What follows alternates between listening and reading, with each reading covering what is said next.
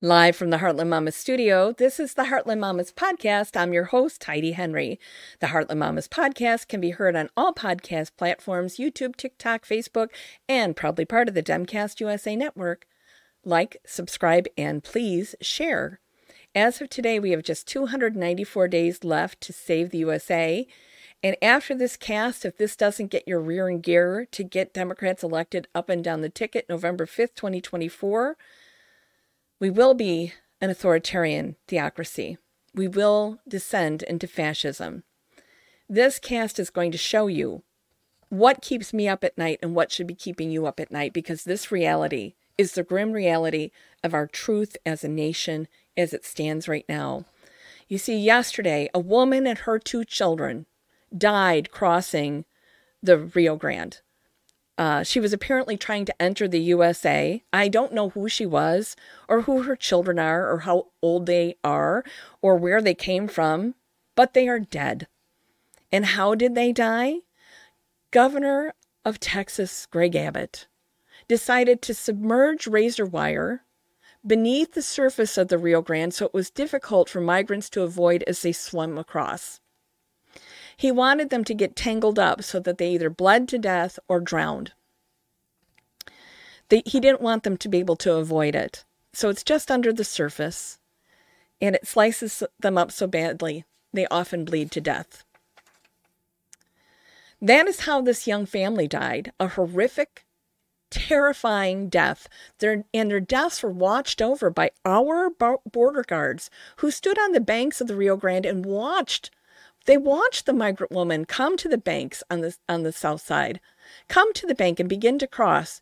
And they saw them, this woman and her 2 children, they saw them get tangled in the razor wire and saw them get shredded and die.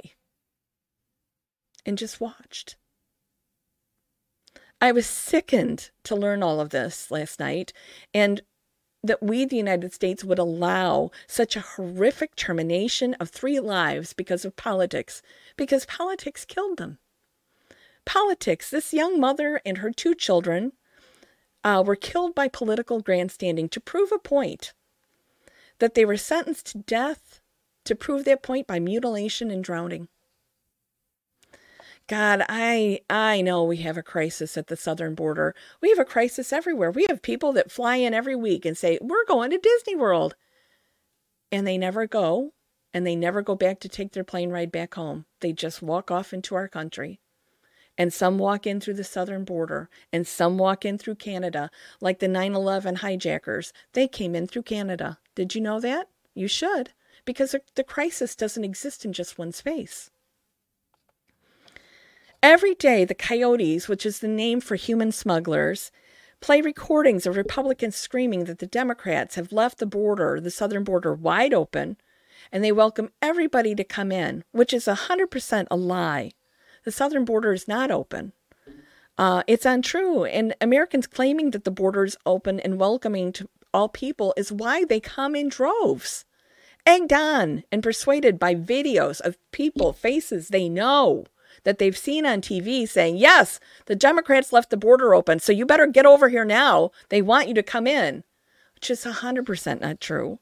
It's not wide open. That's a political lie that's cost countless lives in the journey, either to the border or through the Rio Grande. And sometimes these people have come from halfway around the world. They've come from as far as Afghanistan and even further and traveled to South or Central America, and then gotten smuggled up to the border where they try to cross. This unknown woman and her children believed the lies that they were sold, the lies Republicans tell to garner votes and donations from their base. They say, look at all the people streaming in. It's the Democrats' fault, they claim, but they do nothing but stand on the backs of these dead people to lie even larger until the point of gruesome death. We have lost our humanity as a nation to look upon these deaths with glee instead of as a gut-wrenching failure of policy, a failure to address the issue at the source, which is not the border, but at the country of origin. What has happened there that we could help with? What could we do to prevent people from feeling they have to flee their country? And I don't mean regime change. That's none of our business. As a nation, we have to stop lying about the southern border being wide open and welcoming, because it's not, and it hasn't been for over 100 years, and Republicans know this. Ours is a mess of failed policies that have caused the deaths for votes. My heart hurts. My soul hurts that the USA is now a major human trafficker. We can still not account for 900 female children lost during the Trump border separation policy. 900 female, 600 male. Where are they? Where are these kids? They were either sold or lost because no records were kept. We all want to know where they are, especially their parents. Can you imagine losing your child that way? I was fleeing for my life, and at the border they ripped my child from my arms, and I never saw them again. Where are they? Nobody knows. Does another Jeffrey Epstein type have them? Probably. Governor Abbott delights in human trafficking people all over this country by boats, by bus and by plane. He doesn't tell them where he's taking them. He doesn't prepare them for this trip or tell them how long they'll be on these buses or planes. They have no shoes. They have no coats, and he'll drop them off in a blizzard. He'll drop them off in the middle of nowhere. He'll drop them off in minus 50-degree wind chill factor, because to him, they're political pawns, a means to garner votes and donations. I wonder how he's misspent all the billions we've sent Texas to make sure that migrants are fed and housed and processed within 72 hours. And instead, it now takes 11 years, not 72 hours, to have an immigration hearing. I think most of that money is either in his pocket or in the pocket of his cronies. Because where did it go? It's not being used the way it's supposed to be used.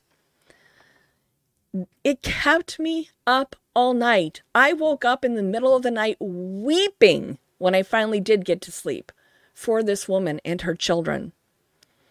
I was wondering, what if we become as a nation that we could submerge razor wire in a wild river and then watch a children and their mother enter the river trying to seek freedom and safety, and then be shredded to bits and then drowned right in front of us, watching it happen, watching it unfold right before our eyes, and doing nothing.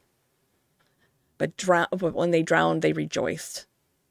We can never again claim to be pro-life because we've inflicted dreadful deaths upon the innocent. Until we can work together and put politics aside, more will die and more will watch and dance the dance of death with joy. And so, from the edge of the Great Red Divide, this has been the Heartland Mamas podcast. I'm your host, Heidi Henry. We've got to vote blue no matter who, because this kind of shit's got to end.